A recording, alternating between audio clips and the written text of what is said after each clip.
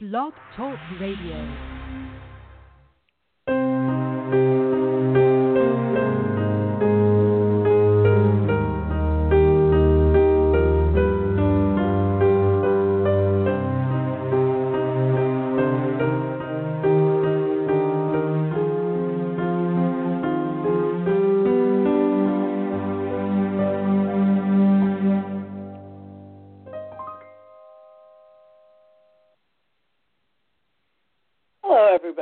Welcome to the Milford House Mysteries on the Bookspeak Network with co-hosts Sherry Knowlton and J.M. West.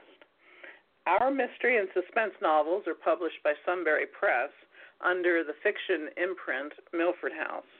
I'm Sherry Knowlton. I write the Alexa Williams suspense series. The novels are Dead of Autumn, Dead of Summer, Dead of Spring, and the latest, Dead of Winter. And I'm J.M. West. Hi. I write the Carlisle Crime Case series. Dying for Vengeance is the first one, followed by Courting Doubt and Darkness, Darkness at First Light, and Had a Dying Fall, featuring homicide detectives Christopher Snow and Aaron McCoy. The first four titles are all now available on Kindle, and they're also bundled together, and other online sites, just for $2.99 each. I hope my latest book, Things Strangled, will be released in the fall of 2019. So today on Milford House Mysteries, we're not going to have a guest. We're going to do one of those periodic shows for those of you who are our regular listeners, where Joan and I talk about a topic related to writing. And today we're going to share writing tips. Our audience is aspiring writers or anybody who's a writer who needs a reminder or a different approach or some suggestions for working your way out of writer's block, that dreaded writer's block, or somebody who just wants to try a different technique, a fresh technique. There are, of course, a number of best-selling authors out there who have written entire books about writing essentials. Some of them that we would want to note, Stephen King, his book is, considered, I think, a masterpiece on writing. P.D. James and Margaret Atwood are additional writers who explain their approach to the writing process, and each is very different from the other. And all writers have their own approaches, and some techniques work better for us than others. My favorite technique or trick is to stop writing, or actually typing, mid-paragraph, mid-sentence, or midstream of thought. That way, when you return to your story, you'll be able to reread that last sentence or that last paragraph and then finish it. But perhaps we should start at the beginning with brainstorming or pre-writing tricks that put us in the frame of mind to write. We've all heard that journaling, reading, and letting our thoughts about character, plot, theme, or whatever percolate, jotting down or recording good ideas as they enter our heads. My best time for a novel, and by this I mean new idea, comes to me right before I fall asleep, so I keep pen and paper by my bedstand. What about you, Sherry? How do you begin the writing process? I wouldn't say that I actually have a specific process for that first germ of an idea that sparks a book. Generally, I've found that I see something or have a thought, and it just sort of stays there in my mind until one day I think, oh, yeah, that's going to be a key part of my next book. My latest book is a good example, Dead of Winter. And the opening chapter, or the sort of the spark of the idea on that, came to me when I was sitting in my eye doctor's chair and waiting for him to come into the little room to do the exam. And he had a computer there, which was featuring some footage that was taken by a drone. And he came in, I asked him about it. He was talked to me about, filming with drones and all of that, and I thought, wow, what if a drone finds a dead body? And so there, it went from there. So in the original idea, I don't necessarily have a standard process, but I do have a fairly standard process when I begin a book that's sort of developed over the course of time. Generally, I like to write a draft of the first chapter. That really grounds me in the story. Then I create a high-level outline. And it can be adjusted as the story evolves, but I'm one of those folks who likes to have an idea of how it's going to end, who the bad guys are, all that sort of stuff. But much of my thinking about the story, the dialogue, and so forth comes when I'm driving to yoga class. And I'll jot down notes when I get to a parking space. And then other ideas just fully develop as I begin to write. Well, do you want to describe what you mean by high-level outline? High-level outline, I don't do like every little thing that's going to happen in the book. What I do is by chapter. I say, this is going to be the main focus of the chapter, and maybe I'll write down maybe 3-4 sentences at most about what I think is going to happen in that chapter. Now, like I said, it can change once I begin to write, but at least it gives me a set of mileposts as I, go along. That where I'm aiming for, and sometimes I'll even go back and amend the outline to make sure that it's still going to flow well. But that's what I mean by high level, not real detailed. Okay. All right. I tried that once. It didn't work for me. But another good I know you're more of a it just flows, but I guess I'm just more, in my work as I did technical writing and stuff over the years, I always needed that sort of outline, so it's translated into fiction for me as well.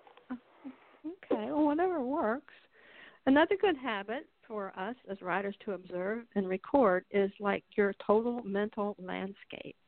And I read that somewhere once upon a time, and that includes the geography, dreams, life experiences, your senses, and your knowledge. All are necessary to lead in writing to a sense of reality, or what we in the literary word call verisimilitude, which is a long word. But it means, making the scene realistic. And, of course, fantasy and science fiction writers, they can relax a bit, but not ignore this technique, because readers must believe in this world and its inhabitants, in order to enter the story. My frame of reference is mainly mystery genre, although my background is in the classics, so my examples will echo my frame of reference. My main protagonists, Detectives Christopher Snow and Aaron McCoy, are composites of my experience, my perceptions, and imagination. Snow is seasoned, self-confident, solid, and responsible, having all the traits one would expect for a law enforcement officer. However, McCoy is new to being a detective, so she has more latitude to make mistakes and missteps, but she's a quick study. Savage, on the other hand, is the surprise. He's the question mark, the veteran whose PTSD comes to the fore now and then. Besides, he's a maverick anyway. He's always questioning authority. But he's realistic nonetheless. Sherry, what are your protagonists, Alexa and Reese, based on? Well, I guess I'd say my main character, Alexa Williams, is really a composite character. With some maybe aspirational aspects built into her character. And what I mean by aspirational is like things that I admire about people. For example, her bravery is something that impresses me in people. So I've made Alexa a pretty brave woman. Friends who read my novels do say that she reminds them a little bit of me, but really that's surface stuff. It's some of the things like her preferences, like, you know, she drinks tea in the morning, she goes to yoga class, she lives in the woods. But she's very, very different from me, and she's definitely not a younger, more attractive version of the author. She's her own fictional person. And I'd say that that's true of all my characters. I really can't think of a single character I've written who is based on a specific individual. You know, I might borrow some characteristics from a real person, as I think, you know, most authors do borrow from, you know, who people that they encounter in real life. But I've never really thought, oh, I want this character to be just like Sam or Sue or whoever. I would say that the one exception to that is the character of Alexa's English Mastiff Scout. And he's definitely based on some dogs. He's an amalgam of the 3 English Mastiffs that were part of our family over the years. And that makes him realistic because he's based on actual real dogs. Yeah, another key writing tip, another tip for an author is to find the balance between narration, exposition, description, and dialogue. Novice writers tend too often to lean on exposition and narration when it's preferred, description is preferred because it shows, it puts the reader in your landscape, in the world you want them to sense. So I try to include all 5 senses when I'm describing to appeal to my readers for a total immersion in this particular novel. People comment that my characters eat a lot or that I focus on food. Well, there's a reason for that. You know, some people enjoy eating, and it's, you know, there's a whole sense also of it being a social activity, revealing how families or strangers come together, and food can be an icebreaker or a deal maker. You know, meals can celebrate life and rites of passage. Meals can be formal or stilted affairs too, as we've read in, for example, recently, my book club read A Man from Moscow, and the meals were very formal and very stiff in my view, or as we've seen in Downton Abbey. And then also, Aaron McCoy's father is a chef, and so that plays a lot into the plot too. You know, I have to agree about the importance of conveying all senses. An author once told me not to forget the character's feet when describing a fight. He said that most people forget to write about what the character's feeling beneath them on the ground, especially during fight scenes. And that advice, you know, especially in the broader sense of, you know, don't forget all those senses. Don't get trapped into a very narrow sense of set of senses has really stuck with me. And I think it helps describe the character's experience in a multifaceted way.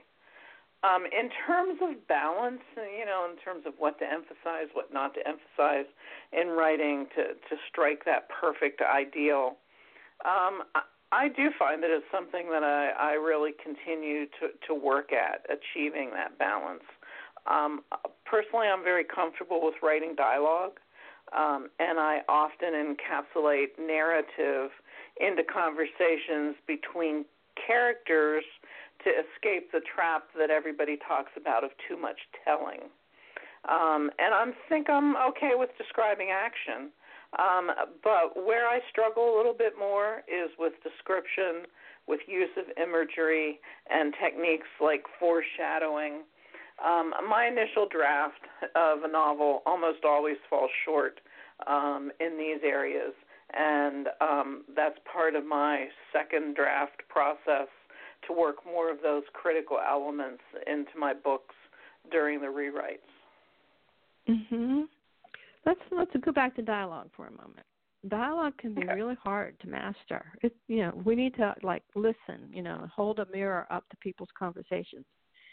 People use contractions, fragments, common idioms, dialect, well-known acronyms, and everyday language of the streets, the city, county, or small town, wherever your story is set.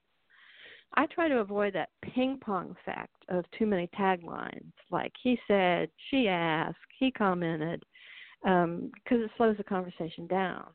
But when, 3 or more people are talking or conversing together, we need to keep in mind that we have to identify the different speakers and not assume that our readers can follow the dialogue. But and dialogue can be really memorable. For who can forget De Niro's line, "You talking to me?" Or the Terminator when he says, "I'll be back." And we can quote our favorites, and because they surprise us with fire and ice. Yeah, like, "My name is Inigo Montoya. You killed my father. Prepare to die." Wouldn't it be wonderful to write such a memorable line as that from The Princess Bride? Tricks that I've heard for making sure dialogue flows and sounds realistic include, number one, just listening to conversations.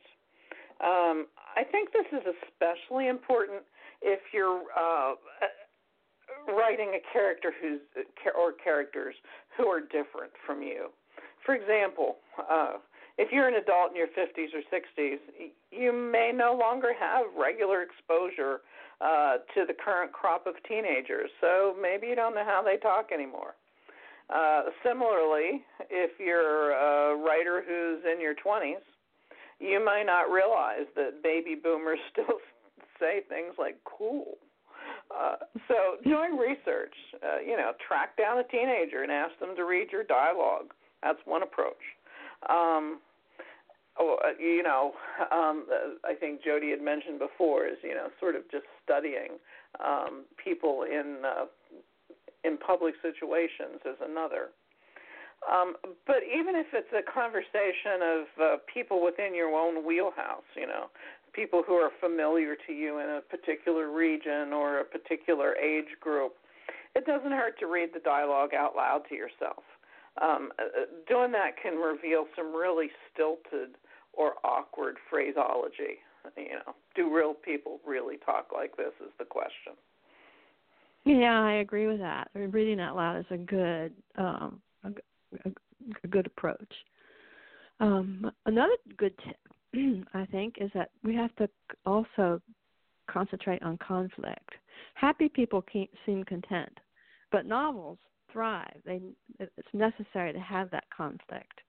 We recognize that there are 4 main ones in literature: man versus man, man versus nature, man versus self, God is supernatural. Successful stories show characters with problems, with conflicts, and they show conflicts between rivals, struggle between good and evil, the law and the criminal, the conservative versus the liberal, the strong versus the weak, predator or prey, and too often lately unreliable narrators. Not one of my favorite. No. Regardless, conflict is crucial because what we want are characters that are usually, because if a character wants something, it's something that he doesn't have, and that usually puts him out of step. So therefore, he has a dilemma. He has to make a choice. And so asking questions and creating conflicts for your characters, I think, and especially in mystery and in most novels, I think is essential. And if you can do that, then the plot will follow happily along. Yeah, I think conflict is, very important. And it doesn't have to be like fights or things, but just a conflict of all the things that you talked about that can help drive things along. And since we write, both of us write mystery and suspense, some of the techniques, let's talk about some of the techniques that you can use to build suspense as a writer. Okay. One of the most important ones is at the end of each chapter, leave things hanging. Build it up to an action or an important point where the reader wants more. So you want them to go on to that next chapter because they really want to know what happens, how this thing or this conflict resolves. Another common technique that authors use is the ticking clock. This is the familiar, I'm sure, to many of you, books where the protagonist must get something done to keep something bad from happening. They're going off to save the world or, to save a bomb from exploding or whatever. Sometimes there's different twists depending on the book and the author. Sometimes the reader knows something bad is going to happen, but the characters don't, and that conveys a different level of suspense. For example, in one of my books, Dead of Summer, Alexa has to race for help because her mother is bleeding from a wound. And not only is she seriously hurt, so Alexa needs to save her before she could die, but also the bad guys are out looking for them, and so she has to get help before. So there's a ticking clock there that she's racing against, and her mother is the one who's vulnerable. Even the atmosphere of a novel is also a way to build suspense. Think about setting a book or a scene during the nighttime. Just things happening in the dark can be very foreboding. I've had some people tell me that the fact that some of my scenes take place in a forest automatically sets them on edge. They must feel a little frightened by being in a forest, especially though if it's at night. Things like dystopian novels really play with the atmosphere, and you can use that sort of setting as a way to really create a looming sense of suspense. Another way that deals with atmosphere is to turn a safe space into a place of danger or pain. So, you're happily at home and there's a home invasion. You're out for a walk in your favorite spot of the woods or on your favorite trail. You find a dead body. You're sitting out in your hot tub like Alexa was one night, and somebody shoots at you. So there's all sorts of safe spaces that can suddenly become dangerous, and that in and of itself builds suspense. And a similar concept is suddenly revealing that people who you thought were safe, who you thought were good people, are actually dangerous, and that can really ramp up the suspense, as can putting your key characters in danger. I mean, that's really one of the most frequent plot devices that we use in suspense, and that includes, key face-offs with bad guys, life or death struggles. All of those are techniques that can keep the reader on the edge of their seat. Yeah, in a way, sometimes all these tips may sound intimidating, like, how can I do this all at once? Well, you don't have to.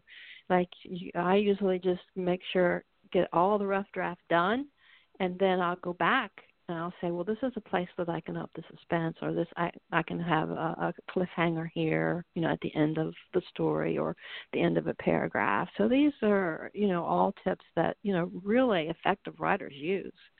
Well, we just brushed the surface with writing tips today. To wrap up, we thought we'd do a lightning round of things to avoid in your writing. we'll just throw them out there for consideration right now, and maybe we can go into depth for a future show. Sherry, do you want to start? Sure. So things to avoid. One on my list is fancy words. Sometimes it does make sense to use just that right word, and maybe it's a long or unusual word that's not seen in common, dialogue or vocabulary. But generally, if you have to send your readers to the dictionary frequently with to look up what these impressive vocabulary words you're using are, what they mean, that's probably not your best choice. Yeah, another one is avoid cliches and overworked metaphors and imagery. Sometimes these work in dialogue, but in the exposition or description, not so much. But for the most part, wait for the cliche. Avoid them like a plague. Now, see, if I wanted to make it a fresh metaphor, I would have said, like, avoid them like a hornet's nest or fire ants or something to freshen it up, which kind of reminds me of a lesson when I taught. I spent 90 minutes on how to avoid cliches, and with the students, I'd have them write all of their cliches down, and then we'd wad them up and throw them away, and I said, now they are no longer in our vocabulary. So you could to take a cliche, like avoid like the plague, and to freshen it up, just think of a fresh idea that you haven't seen before, and most of the time it will work.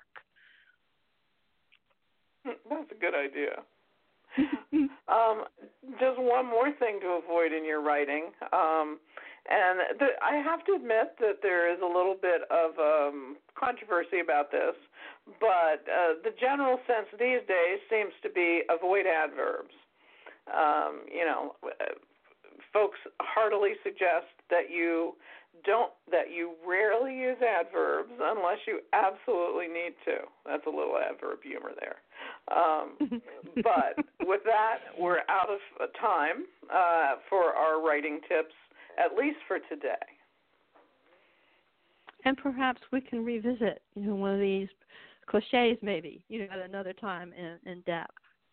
Finally, a reminder to all you readers and listeners out there, our books are available at Sunbury Press's online bookstore, Amazon, Barnes & Noble, and other online retailers and bookstores. And any independent bookseller can order them too.